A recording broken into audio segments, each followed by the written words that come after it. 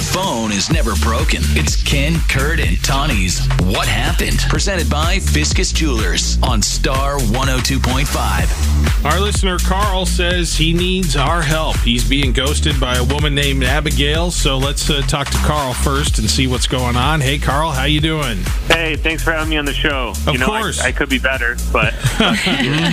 Well, you are welcome. Thanks for joining us. So why don't you tell us a little bit about your date with Abigail? What's happened so far? Yeah, so super casual date. I almost hesitate to call it like a date because it was like one of those morning dates where you just get coffee and breakfast and get to know each other a bit. Yeah. Met online, and this is the first time we were meeting in person.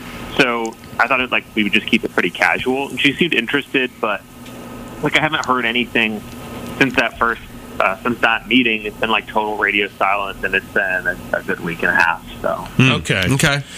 All right. Well, did anything awkward happen? Something stand out to you that maybe there's a reason in hindsight you're like, well, that's probably why she's not answering me? There's nothing that I can think of that stands out. We had good laughs and conversation or whatever. Maybe she was expecting more, something more grandiose or exclusive from a first date. Because as I said, it wasn't a special first date thing. It was just a get to know you kind of date. Okay, so maybe she didn't think of it as much of a date then at all. Yeah. So Yeah, I got friend zoned. Got it. Yeah, no. Could be. Okay. But still, maybe she would still send a text back or something along those lines, you'd think. And you Right, that's what I would think too. Yeah. You have reached out to her and you haven't gotten anything back, right? Yeah, I don't think I've been creepy about it. It was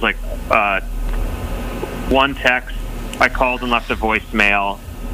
Did one final text, and that was it. Okay. I guess that is kind of a lot, but not a crazy person amount. Just No, I feel like it was a hi. Yeah, that sounds hey, like where you're are you? interested. I'm Okay, interested in getting to know you better. All right. Fair enough. All right, Carl. Well, I think we have enough from your side. We were able to get a hold of Abigail. She's been on hold, although she has not heard what you've told us. We wanted to get your side first. Now we're going to put you on hold. You'll be able to listen in as we talk to her.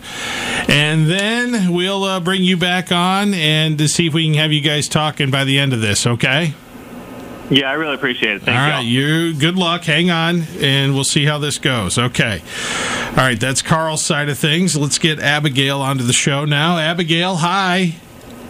Hi. Hey, how you doing? I'm good. I'm really interested to hear what's going on. Sure. It's a Ken, You say that now. Yeah, it's Ken, Kurt, and Tawny at Star 102.5. We have a segment on our show called What Happened. And so someone who says they are being ghosted asks us to get in touch with the ghoster, find out what's going on. And we heard from Carl. You remember Carl? Oh, yeah, the dinosaur guy. The what? The dinosaur? Wait.